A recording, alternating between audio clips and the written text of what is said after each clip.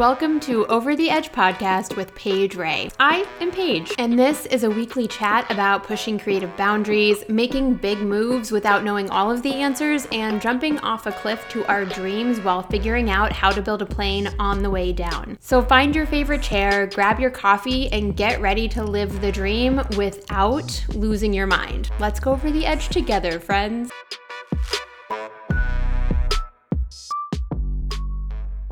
You are in for a treat today because we have an amazing guest on Over the Edge podcast, and I cannot wait for you to meet her. I've known Emily Kim for a few years now, and she has built an incredible business and has a specific kind of expertise that is going to help you as a creative expand and just be more confident overall in what you're doing. So let me tell you a little bit about Emily. Emily Kim is a former software engineer turned brand photographer, videographer, and creative business strategist based in Boston.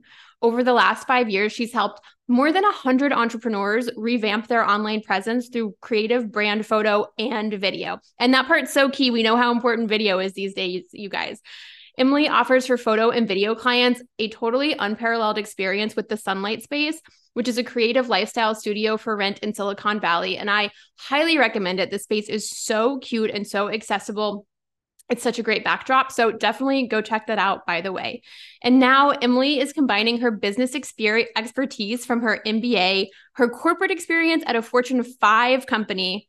You heard that, Fortune 5 company, and her years of experience in photography to consult other creative business owners on how to build sustainable, profitable businesses. You're definitely going to want to hear what she has to say. Emily, welcome to the podcast. Thank you for being here.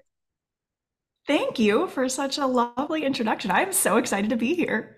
Yay. Well, one of the things that I've really seen you excel at, and that you're just so highly skilled at that I think that will help a lot of people is your ability to build community. I know that everybody that's in your community that is kind of in your brand world is highly engaged, highly interested in whatever you have to say or talk about or offer. And so I want to kind of start there. I want to talk about community a little bit, and let's start with, what are your overall thoughts on building community? How are things looking for you today? Yeah, that is a great question. So one thing that when it comes to community building, it's something that I didn't realize it was a skill until people started telling me that. For me, I feel like it's something that I've always done since I was younger. I always am putting together these little groups, like crafting parties, even tea parties in my, teenage years up until now. And now it looks like building a creative community for entrepreneurs and creative entrepreneurs and stuff like that. And I think the biggest thing for me is just really talking to people and not pretending like you're talking to a screen. Like there's somebody on the other side of the screen that you're talking to. And I feel like with a lot of the marketing education out there right now, that's something that gets lost frequently.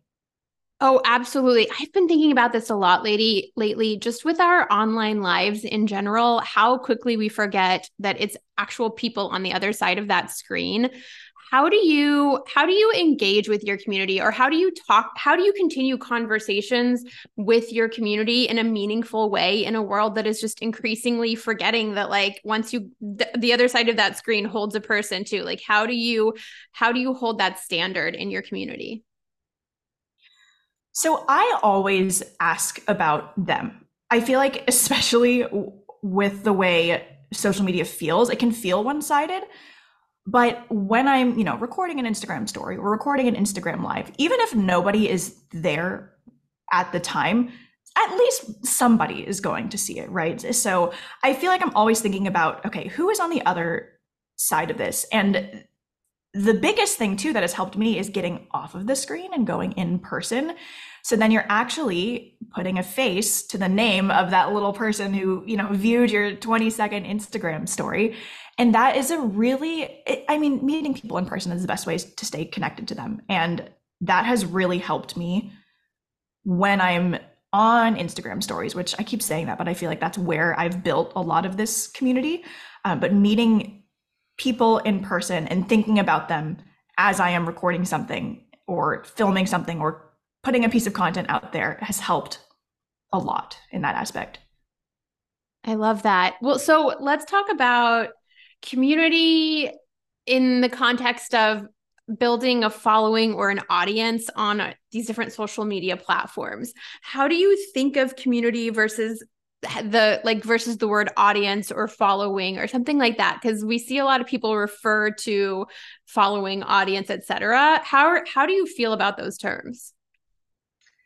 That is something that has been bothersome to me lately, actually. The term audience or followers or build your target audience or here's your target or ideal audience or anything like that. I don't know. And once I saw it, I can't unsee it. Everybody, I feel like, talks about, oh, I don't know how to build an audience. I don't know how to build a following, anything like that when it comes to social media.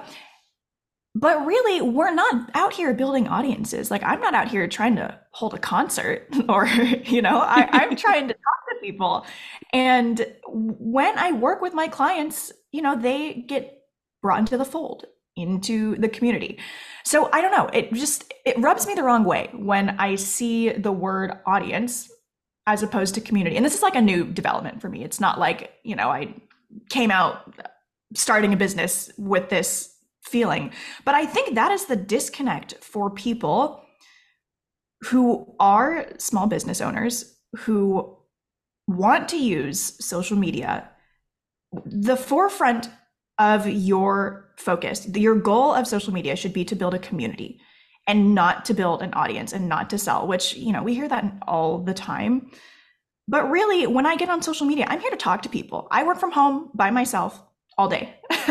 So really for me, I think that has been a huge help in building the community is that seriously, I'm trying to talk to people. Like, I don't want to just sit here and try and sell stuff to people. Like, I want friends, Yes. And what strikes me always is people who are like, even if they'll hit the follow button on Instagram or whatever platform that they are engaging with you, but people out there don't think of themselves as I'm a follower or I'm an audience member, right? They are not carrying that term around in their head. So if you're thinking that, like if people who are thinking that, like thinking of it in terms of audience, in terms of follower count, I feel like it's the difference between what you were saying, like being on stage, like having a concert or being on stage in front of people versus sitting down and talking to people. Like that's the difference in feeling of what you're bringing to your community. Like if they feel like they're sitting down for coffee with you and chatting versus if you're setting up a feeling where they're like, oh, I'm just in an audience watching her speak on stage. Those are two very different feelings and very different relationships that you're building in your social media worlds. And I really think it's fabulous what you've built in your world because it always feels like sitting down and having a cup of coffee with you. Thank you. Thank you. Yeah. And part of it, I feel like I've taken your lead on it because I remember when I first started when I first rather connected with you on Instagram, I feel like very quickly you sent me a voice memo or a video message, and I was just like, whoa, that's so cool. She's talking to me. And I have started to incorporate more of that too, because it's so unexpected. People don't expect you to try and talk to them, and it's almost like people are surprised by it. And yes, it's so sometimes true. in a good way. Sometimes, yeah. And sometimes they're like, I don't know if I want to talk to you. I'd rather just lurk, which is fine. Mm-hmm. I tell people, I'm going to send you a voice memo. Don't feel that you have to voice memo me back, but this is just easier, Like, I'd rather just talk to you than try to craft this message. And it's just easier. It makes more sense. Like, this is how I'm going to talk to someone when I see. It's so true. And because when I originally started sending voice memos, because I always appreciate when people take the time to respond to anything that I put online or put anywhere. If somebody is taking the time and energy to write kind words, then I'm definitely going to take the time and energy to respond back to them. And I started doing voice memos to accommodate my ADHD because it's just easier for me. But when I saw the way that it connects with people in such a different way to have somebody hear your voice, it's incredible the way all of my online relationships shifted in such a good way when I started doing voice memos in like the Instagram DMs versus just nothing's wrong with texting back, but I just saw such a deeper relationship like there was space for such a deeper connection once I started doing voice memos.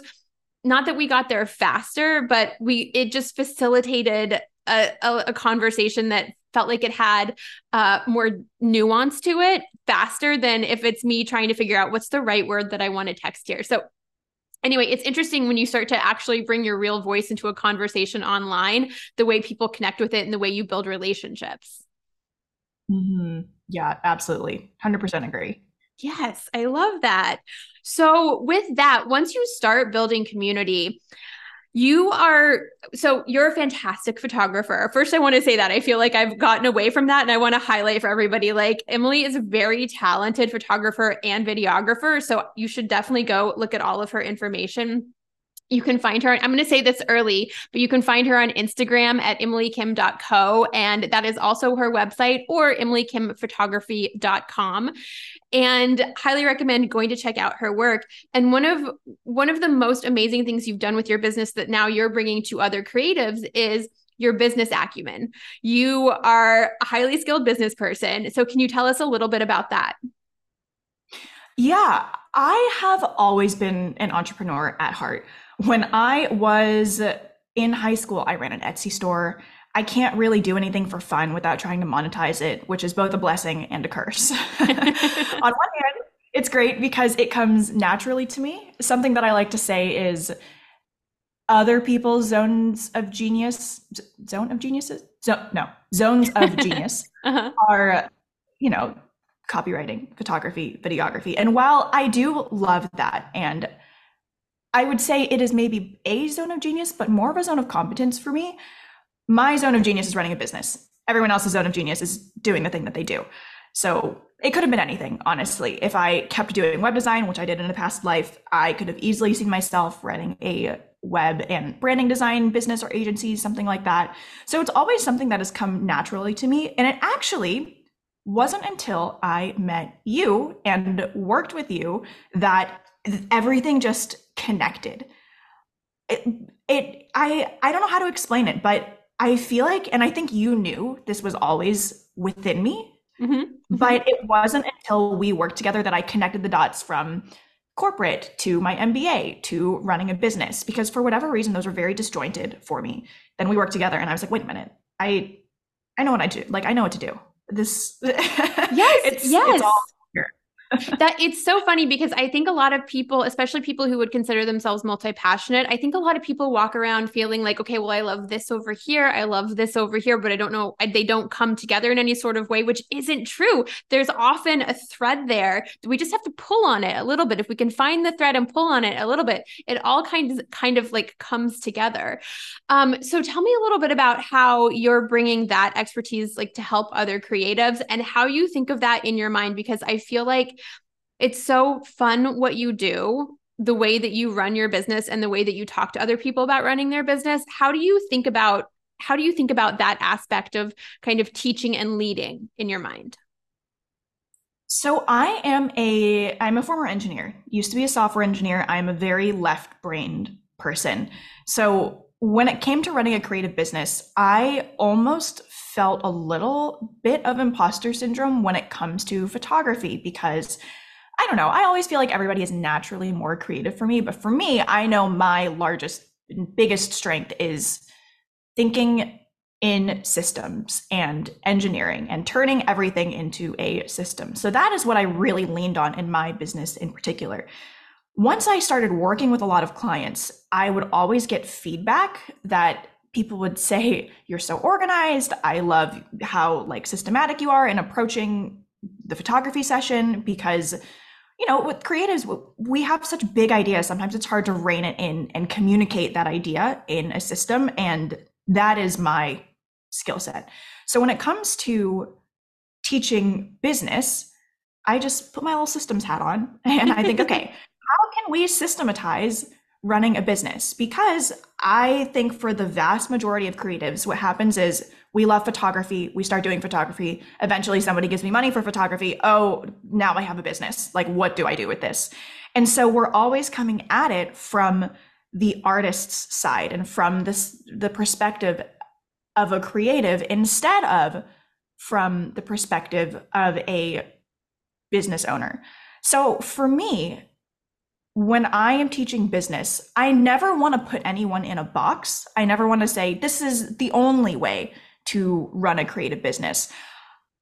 So, how I like to explain it is we all have unique recipes for creating a profitable business that works for us because we are all unique individuals. The key, and what I said earlier, it's within us. We know what that recipe is. We just have to pull these different levers and try out these different things until we find the right combination of levers that works for us. Ooh, I love that so much because you're totally right. I think that a lot of creatives love love what they do, right? I love being a photographer. I love being a watercolor artist. I love being a graphic designer. But then you realize even if you're not showing up one day and going, "Oh, I want to start a business with that." But no matter what, even if you're just saying, "You know what, I'm a freelancer and I want to freelance my services," you still have to operate as though you're a business in order to bring in clients. And it becomes an overwhelming task for creatives to feel like, okay, well, first I have to build a business and then I get to be creative, right? And then I think a lot of people have a thought in their head that, and I feel like this was a bigger conversation in the 90s, but I think a lot of creatives have a thought in their head that like, if I put money, if I build a business structure around this, then I'm selling out with my creativity, right? But that's not true. It's not it. It's as simple as you're creating a structure that works for building a business with what your creative skill is. And it's just a matter of pulling the right levers. And I think that's so, so valuable. Okay, here's my next question is when you're thinking of it like that, what do you feel like creatives are typically missing in their business? Like what's a lever that people could be pulling that they either miss or they avoid? Ooh, that is a great question. I actually have put it into a framework called the 5 pillars of profit. So the 5 pillars, and I just recently put this together. It is your offer, your community, your systems, your craft, and your message. Ooh. Very happy that I got all of that in one go. Right. And where most creatives focus is their craft. I see this all the time in photographer land where people say, I just need to build my portfolio. I just need to get this lens. I just need one more like killer piece in my portfolio that will attract the right client. And then I'm going to bring in a lot of business. But your craft is just one lever that you have to pull. So yes, we all have to be good at that. And that isn't something that I teach specifically because, you know, I'm sure everybody is already very talented and skilled at their craft. It's the other 4 levers that need the pulling. And to the extent to which you focus on them depends on, you know, where you are in your business. And that's how we get to that unique recipe. As for which one is the most needed, honestly, I think it's community. And community and message are very closely intertwined. But yeah, bringing it back to community, if you don't have people, if you don't have your people, you're not really going to book clients. You know? Exactly. Like if you're an artist hanging a painting in a gallery, the reason people come in and are enchanted by the work that you've got on that wall isn't just because you're good at what you do. It's because you've crafted a message, or maybe you would want to call it in your mind a story or something like that. You've crafted a story or something that connects with people from that work of art, from that craft.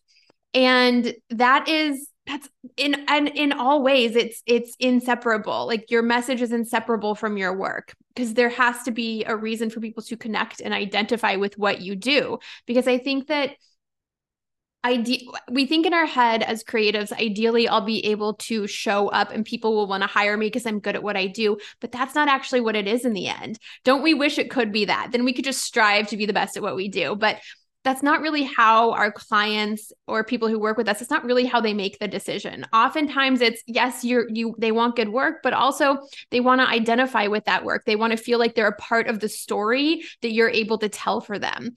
And so I think message is such a powerful lever. And I also think that people get a little nervous around message, right? It's hard to stand out with it. But you also, if you do stand out with it, it could be a little nerve wracking. Sorry, I feel like you had something you wanted to say there. Oh, no. But I totally agree with that. But yeah, it's overwhelming too, because all of a sudden, you go from, oh, I love photography and I love working with people and taking photos of people, to, oh, you mean I have to look at all of these other things too to run a business? And at first you think, oh, yeah, it's going to be easy. I'm going to take pictures. People are going to pay me. It's going to be great. And then you open the door of running a business and all of this other stuff just comes pouring out the floodgates. And it's a lot. It's overwhelming. And another thing that I talk about a lot, and maybe, okay, you asked earlier, what is the one thing that people are missing? What I think is the connection that everybody inherently has, because we're all creatives, right? We don't get better at our skill without practicing our skill. We didn't all of a sudden, take a photo and become the best photographer ever. Like, that's not how it worked. We all sucked at first. It's so true. Got better. And I think the missing thread here is that when it comes to business, what I see happen a lot of the times is that we try one thing, it doesn't work, and we just decide this isn't for me. I can't market, social media doesn't work for me, Instagram doesn't work for me, insert whatever, it doesn't work for me. But they only try it once. And something that I've been saying a lot lately is the phrase iteration over perfection, as opposed to progress over perfection, because I find progress to be a little ambiguous, not very tangible. Iteration means we tried one thing, it doesn't work, okay, try it again. Same thing with riding a bike, with playing piano, and with all of this business education out there.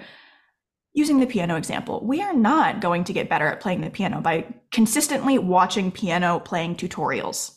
It doesn't work. So if you don't practice playing piano, you're not going to get any better at playing piano, which we know that as creatives, that's not how it works. But when it comes to business, somewhere that thread gets lost. So we have to practice all of these different business things, your sales process, marketing yourself, talking about what you do, your website. It's all iterative. It's not a one and done thing, just like photography, art, watercolor, copywriting, whatever your skill may be. You have to practice to get better at it. This is so true. I see this a lot. I see creatives often putting a new something out in the world, a new offer, a new service, whatever that looks like, and it doesn't sell out right away. And maybe it only sells a few spots, or maybe it doesn't sell anything. But I see a lot of people get frustrated when they launch it the first time and nothing comes from it. And they think to themselves, I'm a failure. Nobody wants this. Nobody wants me. I have to go back to the drawing board. I need to hide for a little bit and then I'll just do something else. But that's not it at all. You do have to launch something a few times. You do have to get it in front of people multiple times. Exactly.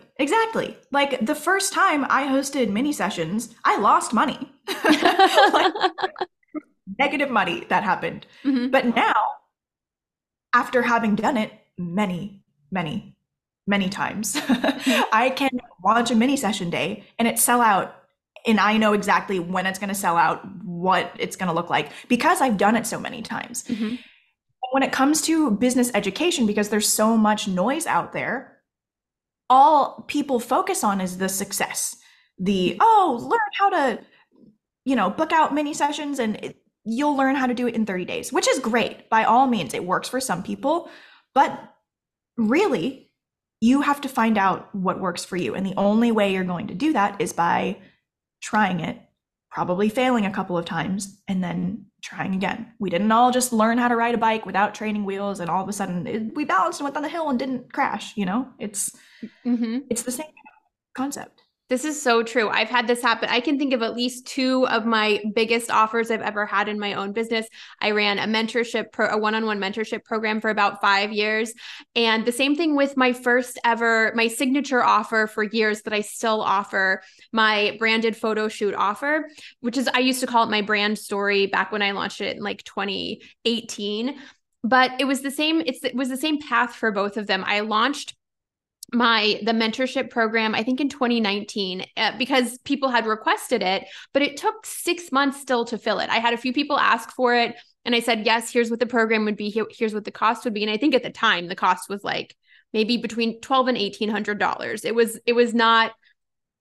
It was not a ton, but it was a new offer. And so the people who had asked for it said, oh, you know what, not in my budget. But I kept having it. I kept having it out there, right? And it was 6 months of talking about it and promoting it before somebody booked into it. And that was, I think, 2018 or 2019. But by the time 2020 came around, I had opened that program so many times. By the time the third or fourth time that I opened it, it sold out within 24 hours. And I didn't even have to do sales calls. Like people were buying it at a $4,000 price point online without getting on a sales call with me. And that's because I had established trust. I had shown results, but I had to do that. I had to launch it and talk about it over and over and over again before it got to the place where it filled really easily. And it was the same with my brand story offer, photo shoot offer. The first 9 months I offered that in 2019, crickets, scary, scary crickets. And then all of a sudden, 2018, it's the last 5 years have been a blur, but August 2018, I've been talking about this offer for 9 months and only intermittently booking it. But August comes around and suddenly I'm fully booked for the next 18 months, for the next year and a half. Like I was shooting multiple times a week. And it's because I did not give up on talking about that offer. And I knew that offer was a good one. I knew it was something that people wanted, but it took time to get established in the market. It took time to build trust around it because not only was it a new offer, but I was a new person to the scene in a few different kinds of ways. And so when you see people launch these offers that fill, these new offers for them that fill immediately, they're usually somebody that's been around for a while and has already established trust with their audience and their community. Oh my God, I just did it. I just said audience instead of community. We're trained to. We're trained to say it. Exactly. Yeah, wow. That is so I guess validating to hear, because Good. for me, I feel like I've always been that person who just like put something out there, done, booked, everyone like yes. If only it were that easy. And right now I'm in the middle of that shift again. I have shifted my own business to build on some of my past offers, but build on it in completely new ways. And it is taking a moment to get my foot established in this new kind of arena. And so staying with that and having patience, it's different now because I know that it's going to take time to get it established. But then back then when I was first launching these things, and I didn't understand how long it took to get established, it was making me panic. I was scared. I was worried all of the time. How do you speak to the creatives that you work with and the people in your programs? How do you speak to them about that point, the point where you kind of have to stay the course and you're looking for, what did you call it? Instead of progress, you said you used, which word did you use? Iteration. How do you speak to them about sticking with the iteration of things? Well, I say that over and over again until they start repeating it back to me, which is great. And awesome. Honestly, that phrase has helped a lot. I think that mindset shift alone has been very beneficial, because before it was always like, oh, progress over perfection, or just keep going, it's going to be okay. Now I really emphasize, okay, you put one iteration out there. Let's look at what happened. Let's look at the data. Let's put our engineering hats on, look at the data. See, what did you do? What worked about it? What didn't work about it? Tweak it, do it again. And now it's honestly so amazing to see, because even after just one call of talking about that topic, I have people inside my program who will launch something, say, okay, these are the results. Here's the pros, here's the cons, here's what we're going to do next time. And I'm like, great. That is how all successful businesses operate. And also something that when I worked with you, you pulled it out of my brain. I had it, I just wasn't connecting the dots. But something that I did in college, another community that I ran, I was part of this program where a bunch of engineers we were in this business incubator, and I was just leading the program.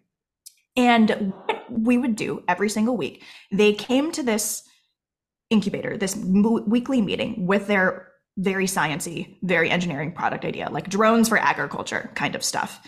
And what we would do is they would go out and talk to potential customers and buyers every single week. What you called the ideal client interviews, which I had done in a past life, but did not connect it to my photography business. But every week they would go out, say, here's our product. Would you use it? Why or why not? And come back with that data. We would present the data, synthesize on it, go out again. We'd iterate, come out with, okay, if this prototype isn't it, what do we need to change to make it work? We would go out again and do it again and just keep doing that until eventually everyone was like, yes, this is the product. Like, this is what we want. And we have to do the same things in our business. Yes. Yes. I feel like I answer your question. No, I remember what you asked. So really, it's all always a work in progress. And just because somebody didn't buy doesn't mean that you are a failure. It just means we have to look at the data objectively. We have to separate ourselves from our work, which is really, really, really hard to do as a creative, because we're all very passionate people. We are all very connected to our work, but it's not even your work that you're separating it from. You're separating yourself from the business side of it. Mm-hmm. So take yourself out of it. We're all learning. Mm-hmm. Whenever people have feedback, it is not a reflection on you. It is a reflection on the business, and you are not your business. Yes. Yes. Really hard to separate as solopreneurs. Mm-hmm. So yeah, it's all looking at the data objectively, which takes practice to not be personally offended. Mm-hmm. I still am personally offended when I ask for feedback, and I have to sit on it for a little bit and then just build that awareness of, okay, I might be offended right now, but I know this isn't a reflection on me. It is a reflection on how they are perceiving this offer or this piece of marketing or whatever I am putting out there. So that was a long-winded way to say, I think one of the biggest skills to dealing with this is building that awareness of, okay, somebody is giving me feedback. I'm asking for feedback. They are giving it to me. And it is not a personal attack on me. Exactly. It is. And that is so hard to keep in mind, because yes, you have to kind of divorce yourself from the personal parts, the part that you take personally in your business, right? Which is extra hard because as creatives, our work feels very personal. We put so much of ourselves into it. And even though, I mean, I just myself as an example, like I know this, and I've told myself this for years, don't take the data personally, but you know what? I don't want to see my email list unsubscribes. I will not look. I don't want to know, because it will hurt my feelings, and it has never stopped hurting my feelings. So I don't want to know. So I don't look. And while I should look deeper, I do look deeper at the overall numbers for, like, for example, for my email list, but I'm going to wait a few weeks after I send the email out. Like, I don't want to see it the day after, because I'm still too connected with it. And it takes me that time to kind of step back and say, no matter what the numbers are, it's not personal. And I'm rare. Once I finally do look at the numbers, I'm rarely like disappointed by them. I always go, oh yeah, I feel good about this. But it's really hard to not take it personally. So I totally understand that. Yeah, email unsubscribes are also something that I do not look at. Maybe quarterly I'll look at it, and then I never, ever, ever look at who unsubscribed. That is just a recipe for disaster. Exactly. Oh, that's it. Yeah. Yeah, it also doesn't even matter, because once I sent out an email, I had a past client unsubscribe. So immediately I spiraled. I was like, oh no, she hates me. She hates everything I've delivered. All is terrible. Mm-hmm. Then she books me the next week. So you never know what people are. I know, right? Exactly. People just want to clean up their inboxes. That's exactly it. It's like, we take it personally, but nobody means it personally. It truly. And I'm same way. I'll look at the numbers for unsubscribes. I will not look at the people that unsubscribed. Like I'll spiral. And I don't think I'll ever stop. I don't think I'll ever not like overthink it. So that stopgap of like, I just don't look at the specific people who unsubscribed is my best, my best like way of approaching that. Anyway, I know that's hyper specific, but I just totally agree. Yeah, I love that. And I want to emphasize for people how I want to emphasize for people that like Emily knows this so well because you have started multiple businesses. And so when you talk about pulling the right levers, you're not just talking about, oh, I built a photo business really well. You built multiple photo businesses in multiple cities. So I know you started as a photographer in Silicon Valley, you've added videography, you opened a studio, and now you're across the country. You're starting an East Coast version of your business. So tell us a little bit about what it's like to build multiple businesses and to open a photo studio. Yeah, it is a little scary building a bi-coastal business. I did not know what it was going to look like and what was going to happen. I still don't really know what's going to happen because it's pretty new, but at a high level, how my business is running. So Bay Area brand photography has always been a very consistent revenue stream. I love working with Bay Area business owners. And my options when I moved to Boston, I was like, okay, I can either stop taking Bay Area bookings completely, which seemed like it didn't make any sense because right now, currently, if you Google Bay Area brand photographer, my website's #1. So those, like, I didn't want to lose that, you know? Mm-hmm. So my next option was, okay, I can come back quarterly and serve people quarterly and plan for that. But it is a long flight. It is like 6.5 hours. I could be in Spain in 6.5 hours. So I still am coming back to the Bay Area periodically, but not as often as I thought I was going to because I personally just cannot handle that much travel in my schedule.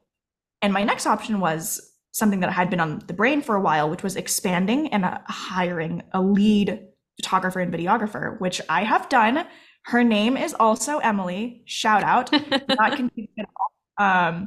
But she is super awesome. We were friends, you know, she's so talented and so skilled. And we also have very complementary skills, which is great. Like I said, I am more systems oriented. So when I am approaching a photo shoot, I'm like, these are the shots that you need for the website. This is the composition. Like, this is exactly what needs to happen.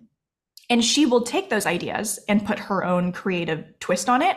Ooh. Which is, again, what I felt was something that I was maybe not lacking, but I'm always working on. And I feel like she has that creative eye that I don't have until after I deliver the photos. And I'm like, I wish I got this one thing, but she has that, which is amazing. So that is how we are currently managing Emily Kim Photography. We're a bi-coastal. I'm shooting out here, she's shooting in the Bay Area. It's great. And we also still have the Sunlight Space, which is our studio rental. What happened with the Sunlight Space, it was actually the catalyst for me leaving my corporate job. I had always in the back of my brain, you know this too, I had always wanted to open a photography studio. In my brain, it was on my like 3 to 6 year roadmap. And you were like, no. Let's talk about it being on your 1 year roadmap. Yeah, I was like, it's sooner than you think. Yeah, I thought that was absolutely crazy. Turns out you were right on the money with that. And literally a year later, I came across this space and I was just doing research. It's what I told myself, quote unquote, research. I wanted to look at spaces, see what commercial leasing looked like. I came to the space. It's the only studio I saw. Signed the lease the next day, quit my job. I like put in my 2 weeks notice. Like that's a good day. Yeah. I did plan for it though, because this had already been stewing in my brain. So for me, just financially planning, I knew I had enough saved to make it a year and to cover rent for a year.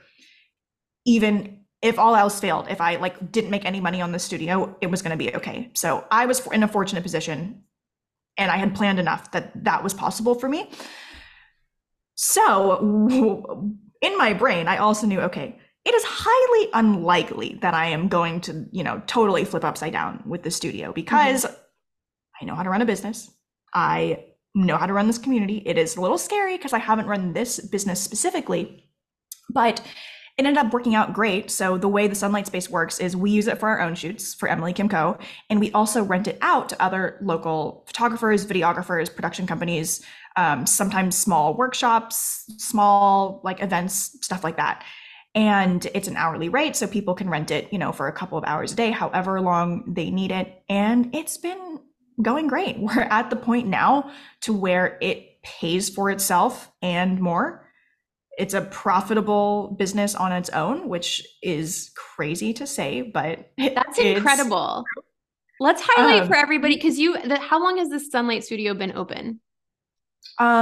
Since around August of 2021, so a little over 2 years now. Wow. So to have a brick and mortar and I know it's not like a retail space. It's a photo studio, but it is a physical location. To have a physical location be profitable it was profitable sooner than this, right? Yes, sooner than I expected. I had anticipated, okay, maybe 2 years will break even and cover startup costs, and it ended up happening, I think, in like eight to 12 months. So a lot faster than I expected. That's 12 incredible. months. 12 months, yeah. So wow. A year ahead of schedule. That's incredible. And I also think I think it's important to like put a few things in context for people who want to be creatives and want to run a business, but don't know how to plan for it. Because what I see a lot, specifically, I used to see this all the time in like creative entrepreneur Facebook groups, is I would see people post and say, I just can't do it anymore. I hate this job. I'm quitting today and I'm going to follow my dream. I'm going to go be a creative. And what I would see underneath that post in the comments is people going, yes, follow your dream. Absolutely. Like things like that. And it's good to cheer people on, of course. However, I was always the person that would drop in and be like, this is fantastic. But also, do you have 6 months to 2 years of emergency funds saved just in case, right? Because there is a financial planning aspect to it, because like you're talking about, you were hoping that you would break even on a physical location within 2 years, and it happened after about 8 to 10 months. And that is huge, because it does take time to get these things off the ground, to get our businesses and our offers in front of people, to get people interested, to get people booking. It takes time, and it always takes longer than people expect it will. And so I think it's really wonderful to have this perspective for people. Like, what should you expect when it comes to starting and running a business, whether it is a service-based business without a ton of overhead, or whether it's a physical location that you're going to have monthly financial maintenance on. How long do you tell people, like, we're playing the long game here? How do you kind of put that into perspective for people that you're working with? In terms of like how long it takes to build a profitable business? Yeah. How do you speak to people about that? Because I know people come in and it's like, I want to start this now. I want to be profitable now. I want to pay my bills now. So how do you kind of contextualize that for people? Yeah. Yeah. So I feel like a lot of messaging out there is, I hit multiple six figures in 18 months, or, hit whatever number in whatever months. And on the outside, we're like, that's amazing. It's an accomplishment. It is something to be celebrated. But I also feel like it is not the norm to reach, multiple six figures in just a year. And also sometimes that messaging is a little misguided, because they don't talk about what they were doing before that. Like maybe they had another business, or they shifted, directions, and maybe they were at 99,000 and, hit the six figures right after. You don't know. Exactly. You never know. So exactly. I try to not, I no longer look at those numbers as something to compare myself to, which is hard. It's something that I have to build that awareness of, and to not, like, I see it. If it makes me feel away, I'm like, okay, let me be mindful about this. How does this make me feel? Remind myself of all the things I just said. But realistically, I can only speak from my own experience. And for me, it took me 5 years from start, like when I officially registered my business, to where I am now, running multiple businesses, multiple six figures, but still a six-figure profit margin. That's another thing to keep in mind, is there's a difference between your gross numbers and profit margin. How much money are you actually taking home? Exactly. Something that people don't talk about enough. 5 years, depending on your perspective, could be, wow, that's a long time. Or it could be, that's not really any time at all. Mm-hmm. So it really just depends on your life situation and what you have going on and how much you can dedicate to your business. Because for me, I don't have any kids right now. I didn't have a ton of other financial responsibilities. I had already paid off the student loans, so that also wasn't something that I had to keep in mind. So it's one of those personal situations where nobody can wave magic wand and tell you you're going to be this successful and make this much money in just 2 years. Like, I know it. Like, Mm-hmm. there's not a magic formula for that. And I feel like we're conditioned to believe that there is, just Yeah. with all of the messaging out there right now. So we're all on our own timelines, and that is absolutely okay. You can accelerate that timeline and, feel less pain when you work with someone and skip trial and error, when you work with a business owner that is aligned to you and not like a fear-based, when you're working with someone not out of fear, Mm-hmm. it is very helpful. Mm-hmm. I mean, yeah, the best that I can do is just share this was my timeline. Was it what I expected?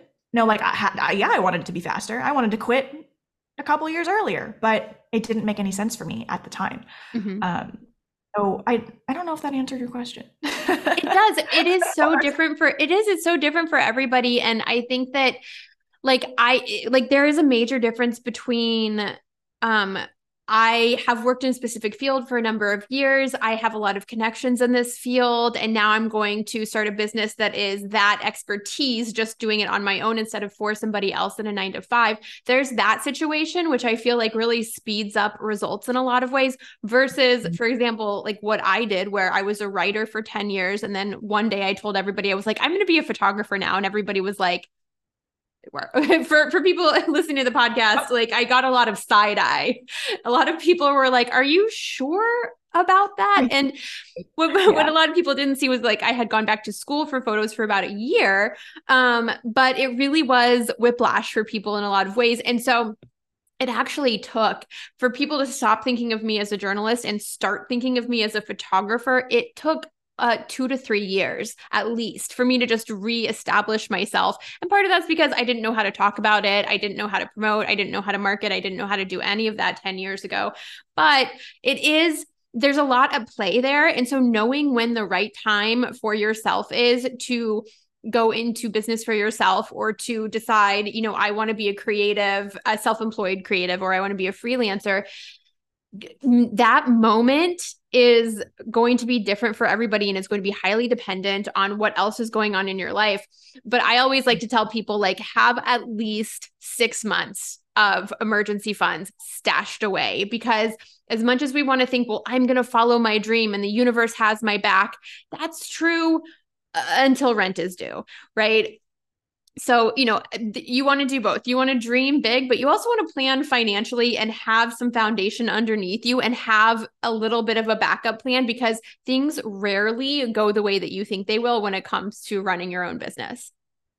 Yeah, yeah, 100%. And that is something that I did as well. I gave myself a year of runway. I said, okay, I had hit the point. So what made me leap, like quit the job, was first of all the studio, but also I knew I was at the point in my business to where I could not make any more money unless I had more time. There was no way I could keep juggling these two jobs.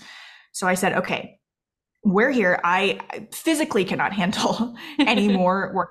I was grinding for a while, and sometimes we're in that season of life. I am not right now. Well, kind of. It goes back and forth. Sometimes we're flowy, sometimes we're grinding, and it just depends, and it's going to happen. But I gave myself a year and said, okay, if this doesn't work in a year, it's fine. I'm going to go back to the drawing board. I'll get another job, and we will try this again and evaluate what went wrong, what went right, how can we learn from this experience. And giving myself that time limit also got me really working, because I was like, I do not want to come back here in a year. How embarrassing would that be? Wait, okay, so that's pretty much the same thing I did when I was switching from weddings into commercial work. I gave myself 1 year, I said, I'm going to show up every single day for a year, whether or not I think anyone's listening, whether or not I'm booking, whether or not I feel like it's working. I'm going to show up every day for a year and just talk about what I want to do and what I am doing, what I love doing, and why people should do this. And I'm not going to give up on it. And then at the end of a year, we're going to evaluate. We're going to see what happened. And if it worked, it worked. And if it didn't work, we'll just be back at the drawing table. I want to say, and it would be fine, but it probably would have stressed me out a whole lot, to be honest. And that was the year, right? And that was the year where it did take until August that year, where something finally started to happen, where I could go, okay, this is working. But yeah, maybe there's something about dedicating yourself for a year. Setting yourself up for success, setting yourself up so that financially you're not super stressed the whole time, and then letting yourself show up for it for an entire year, super dedicated, and really you have to go every single day. You have to go hard into it and not give up based on current circumstances, right? This is something so there's someone I love, her name's Allison Bird, and she does thought leadership. And she talks about how like and I'm not going to say this, I'm not going to paraphrase this perfectly, but she has talked about like not making decisions from your current circumstances versus your future vision. And I think that's so valuable. Yeah, I've heard that before too. And I subscribe to that belief so hard. That's such a good quote. Yeah, because current circumstances are not permanent. Everything changes. This will change too. I was just saying this the other day because business is such a roller coaster in so many ways. And that we often think like when we're at the top of the roller coaster, things are great. We know that might not last forever, but we forget that when we're at the bottom and things are difficult, that's not going to last forever either. None of this is static forever, which is scary, but also a little helpful in the trying times. Yeah, 100%. Yeah, I feel like it's hard to see when you're at the bottom of that roller coaster because everything just feels so, it's just rough because when you're an entrepreneur, the highs are higher and the lows are lower. Yes. So it's nothing that can really prepare you for that until it happens to you. But yeah, just having that awareness and knowing like this sucks now, but it's better later. It's always better. Yeah. Exactly. Well, tell us a little bit about how people can work with you if they want photos or if they want education or information on how to run their business. Tell us about how people can work with you. Yes. So for photo and video, EmilyKimPhotography.com. That is how you can find us for East Coast or West Coast brand photography and videography. And for business education, you can find me in my free Facebook community using Facebook groups. It's called Profitable Creatives. If you search for it, it should show up. And in there, I go live about once a week doing a quick like 20 to 30 minute training on anything from, business operations to marketing to mindset to systems to all the things that you can think of. And that is generally where I like to hang out, and also on Instagram. You can always find me hanging out on Instagram at emilykim.co. And I'm around all of those places. I'm around. Well, thank you so much for being around here today. We really appreciate you on the podcast. This was such an amazing conversation.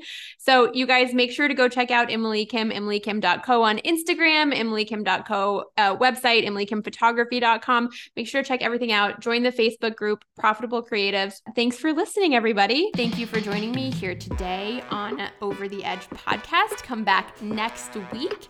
And of course, like, subscribe, give me 5 stars. I would love that. Help a girl out because I am new to this podcasting thing and I could really use the support.